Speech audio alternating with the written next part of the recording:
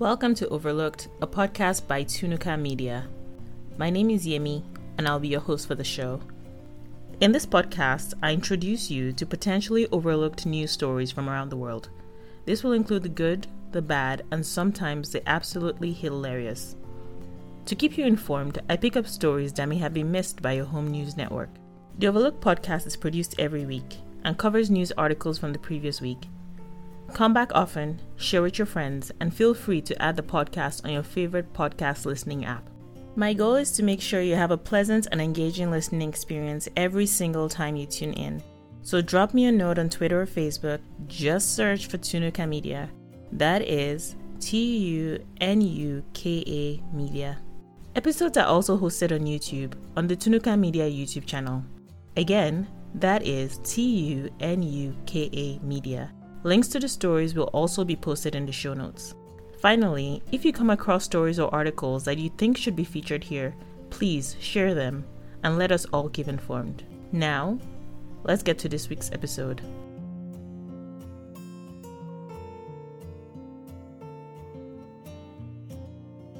So in our first story, we're going to be talking about a controversial proposal to sell the .org domain name for more than $1 billion. The Internet Corporation for Assigned Names and Numbers, that is ICANN,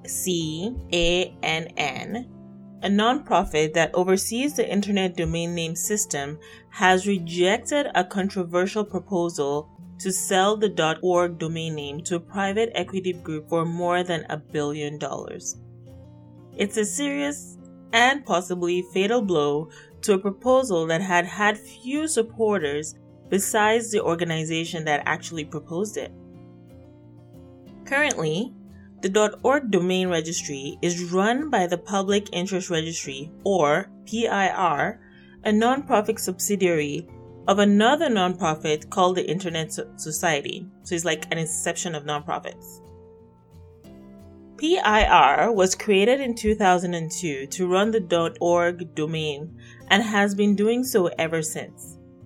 But in November 2019, the Internet Society stunned the nonprofit world by announcing that it would sell the PIR and effectively ownership of the domain to a private equity firm called Ethos Capital for more than $1 billion. The announcement created a swift and powerful backlash. In its resolution formally rejecting the transaction, ICANN says that it received its first letter opposing the deal just 2 days after it was announced. The group would eventually receive letters from at least 30 groups opposing the deal, as well as numerous negative comments during public hearings. Meanwhile, ICANN says the deal received virtually no counterbalancing support except for parties involved in the transaction and their advisors. Some of the factors reviewed in decision include a public interest review of converting the domain name from a non-profit to a for-profit organization, the level of debt required as Ethos Capital was planning to do a leveraged buyout of the registry, which would have required PIR to take out $360 million loan to help finance the transaction. And finally, a lack of transparency into the ownership of Ethos Capital. The .org domain name is one of the largest registries with more than 10.5 million domain names registered. As a side note, I did check, and ICANN also manages the .com domain name, which was originally administered by the United States Department of Defense, but is today operated by VeriSign. So, there you go. Things you never thought you needed to know. Thank me later.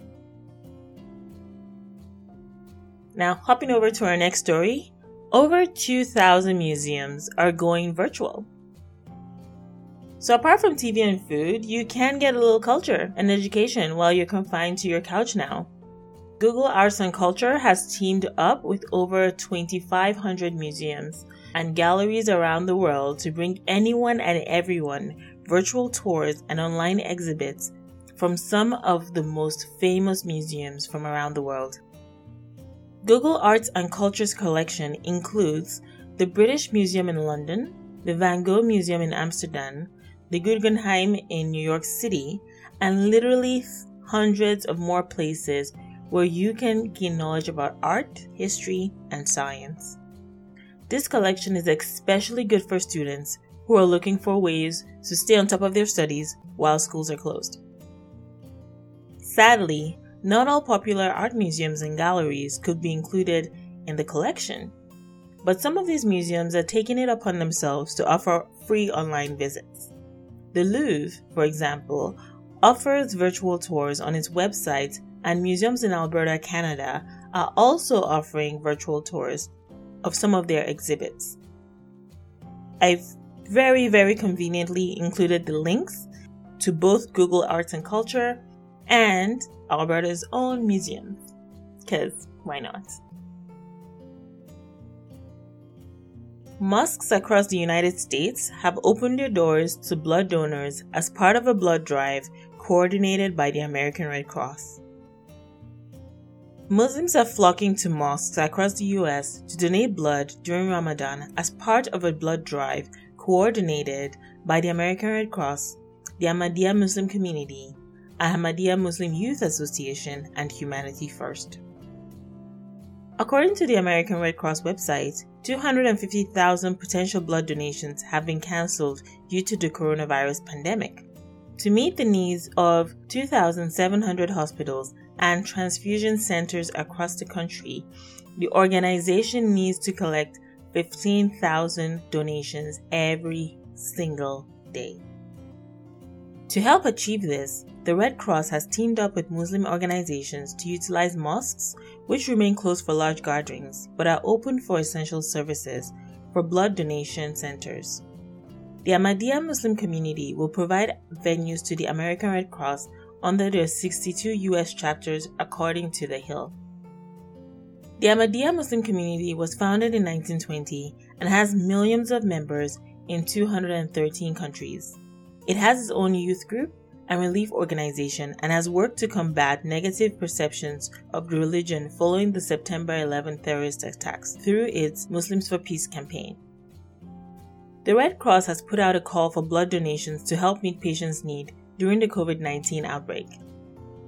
On its website, the Red Cross reassures Americans that it follows the highest standards of safety and infection control, as volunteers donors are the only source of blood for those in need. You can make an appointment to give blood at the American Red Cross website by choosing your local blood donation center using your zip code. The Ahmadiyya Muslim Community's USA's Sleeves Up Facebook page shows 60 pledges have already been made out of a target of 1,000. So you can go there, make a pledge, or directly go to the Red Cross and book an appointment to donate blood.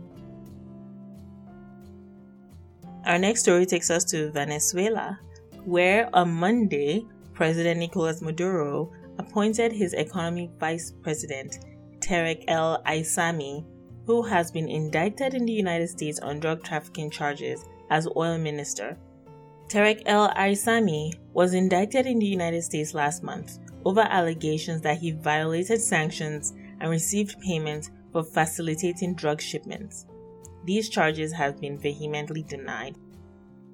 El Aissami replaces Manuel Cueverdo, a National Guard general who had no industry experience when he took on the dual role of PDVSA president and oil minister in 2017. In March, the U.S. Justice Department charged El Aissami and 14 other former Venezuelan officials with narco-terrorism, corruption, and drug trafficking.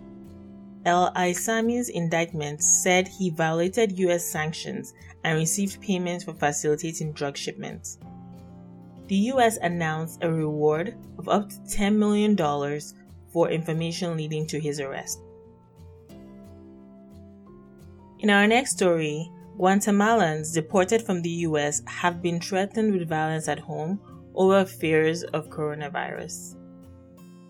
Guatemala's indigenous Maya towns are spurning returned migrants, threatening some with burning their homes or lynching as fear spreads about more than 100 deportees from the United States who have tested positive for the new coronavirus. In one city in the Guatemalan highlands, home of a large indigenous population, residents have already tried to burn down a migrant shelter.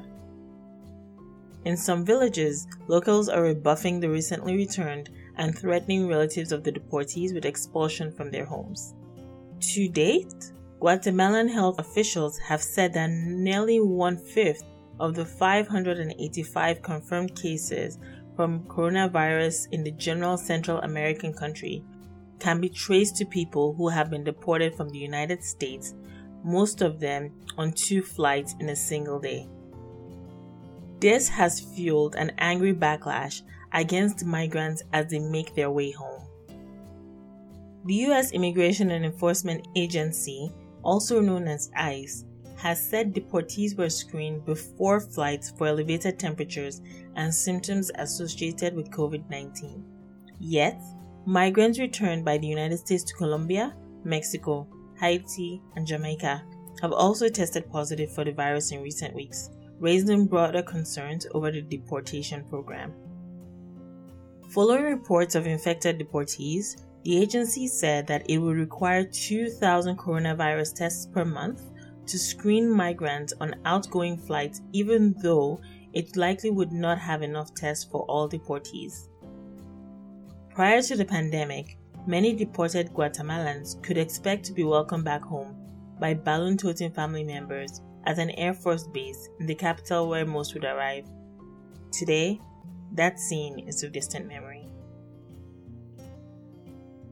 In news from Lebanon, violent protests have now erupted in Lebanon's Tripoli capital again on Tuesday, with more banks set ablaze after a night of rioting that left 1 person dead, according to security and medical sources, in demonstrations that have been renewed by growing economic despair. Lebanon is facing its worst economic crisis since the 1975 to 1990 civil war, now compounded by a nationwide lockdown to stem the spread of the coronavirus. A collapse in the Lebanese pound and soaring inflation and unemployment are compounding the hardship in Lebanon, which has been in deep financial crisis since October. And it appears that very few are actually surprised by the hunger protests, which kicked off last week. The uprising's largely peaceful protests turned violent after a nearly 2-month respite due to the coronavirus. In Tripoli, protesters staged large demonstrations outside politicians' homes, vowing to avenge the alleged corruption. Nearly every bank branch in the city has been damaged by the protests, with demonstrators voicing their fury at the banking sector's discretionary capital controls. The lockdown has also stoked resentment, fueling rumors of a government conspiracy to further impoverish the poor, and has ultimately ignited the most recent protests. Protests against Lebanon's political class, which has ruled the country since the civil war and is widely accused of corruption, engulfed the main urban centers in late 2019. At the time, tens of thousands of Tripoli protesters flocked into the streets. The city was actually dubbed the Bride of the Revolution, both because of its energetic protests and because it was believed to have borne the brunt of political corruption. Calls for the army to deliver justice echo across Tripoli, even as demonstrators hurl stones and fireworks and Molotov cocktails at the armed forces. The military has responded with brute force. It has fired tear gas and rubber bullets, and in some instances, live fire at protesters, killing 1 on Monday and wounding dozens over the week. The Lebanese Prime Minister, Hassan Diab, has called the demonstrations natural, given growing economic hardship, but has accused rioters of infiltrating the protesters in order to cause unrest. The Lebanese army also acknowledged the rights to freedom of expression and has cast suspicion on violent protesters. So in news that took me all the way to my childhood, it seems that Prince Harry has recorded a special message to celebrate the 75th anniversary of children's favorite Thomas the Tank Engine. Prince Harry, in a recording, introduces a new program called Thomas and Friends, the Royal Engine, which has a storyline that includes Harry's father and grandmother, Prince Charles and Queen Elizabeth II, as animated characters. Set when the Prince of Wales was a boy, the story sees the friendly engine taking Sir Topham Hatt, the controller of the railway, to Buckingham Palace to receive an honor. In a statement, he said he has fond memories growing up with Thomas and Friends and being transported to new places through his adventures. He added, Thomas has been a comforting, familiar face to so many families over the last 75 years, entertaining, educating, and inspiring children on important issues through exciting stories and characters. I can definitely testify to that. Proof of Prince Harry's attachment to the engine can also be seen in photos of his first day attending nursery in September 1987, where he was seen carrying a Thomas the Tank Engine bag. The Reverend Wilbert Awdry released the first book in the Railway series 75 years ago. It was originally created as a bedtime story for his son, Christopher, during the bout of the measles. The plucky blue tank engine doesn't appear in the Davy story. He got his own illustrated book in 1946 called Thomas the Tank Engine and swiftly took over from Edward, Gordon, and Henry as everyone's favorite. The show will be aired by Netflix in the US on May 1st and on Channel 5's Milkshake Show in the UK the following day. It will also be broadcast in Canada and Australia later in the month. If you ever read or watched Thomas the Tank Engine, leave a like or a comment and just let us know what the show actually means to you.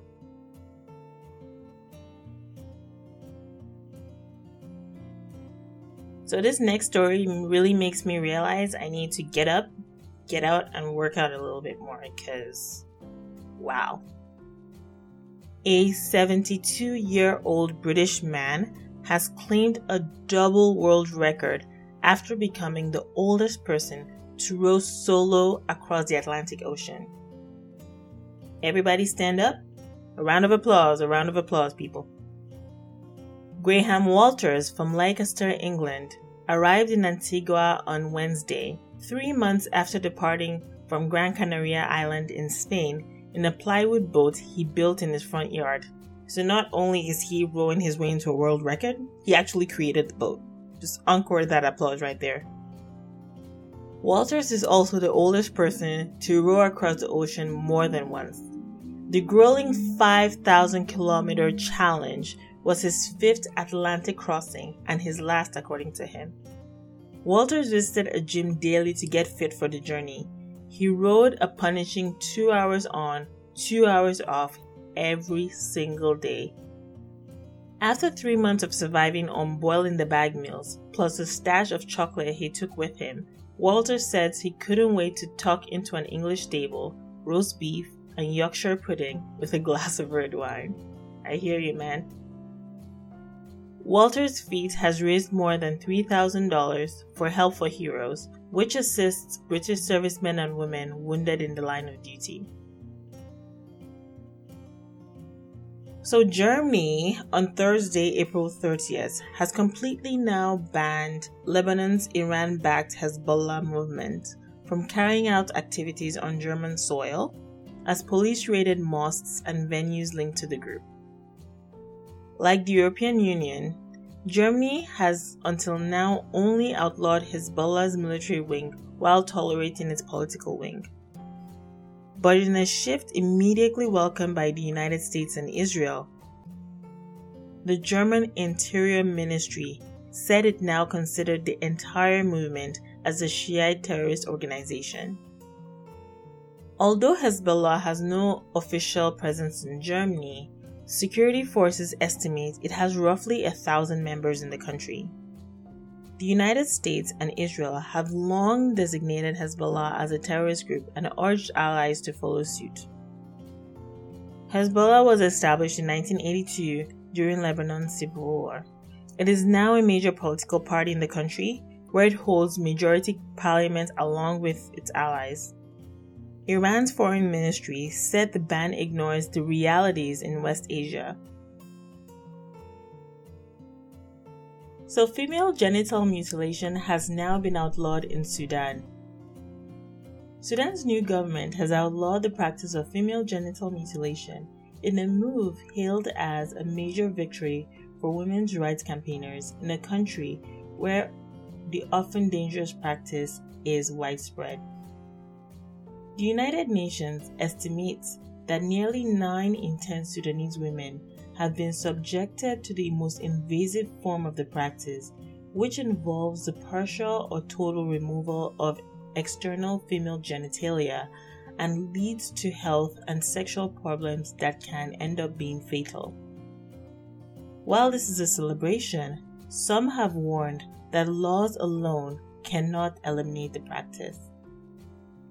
Now, anyone in Sudan who performs female genital mutilation faces a possible 3-year prison term and a fine under an amendment to Sudan's criminal code approved last week in the country's transitional government, which came into power only last year following the ousting of longtime dictator Omar Hassan al-Bashir.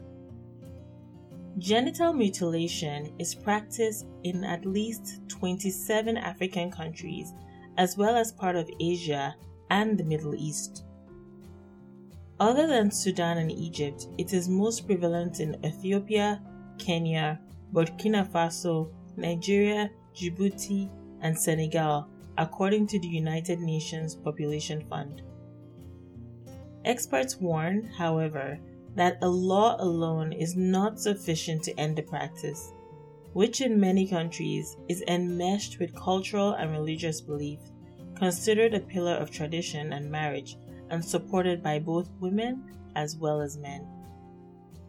In Egypt, for instance, genital cutting was banned in 2008, and the law amended in 2016 to criminalize doctors and parents who still facilitated the practice, with prison sentences of up to 7 years for performing the operation and up to 15 if it results in disability or death. Yet, prosecutions are rare, and the operations continue very quietly, with 70% of Egyptian women between 15 and 49 having been cut already. Regardless of the outlook on compliance, this is an item of celebration, and we should celebrate with those in Sudan who now have the law on their side. In this story, which I have included primarily for fun, Marvel's Eat the Universe cookbook now lets you dine like a superhero. Now fans can eat and drink beverages inspired by superheroes themselves with Marvel's Eat the Universe, the official cookbook written by celebrity chef Justin Warner, winner of Season 8 of Food Network star.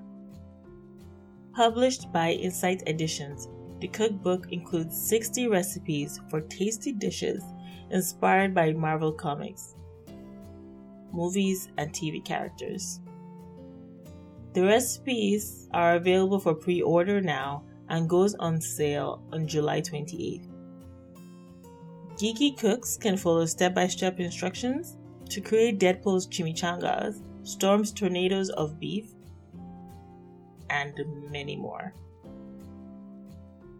So yeah, like if you like, share and subscribe, and I'll be buzzing in your ear sometime next week.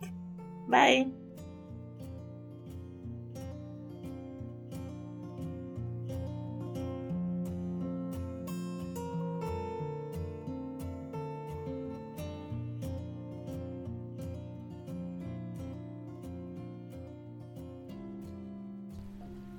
Thanks for listening. As a reminder, the podcast will be released every week. Also, don't forget to follow Tunuka Media on Instagram, YouTube, Facebook, and Twitter. Connect to say hi, or even share your stories that are happening in your local area or region. Nothing is too big or small. Thanks again.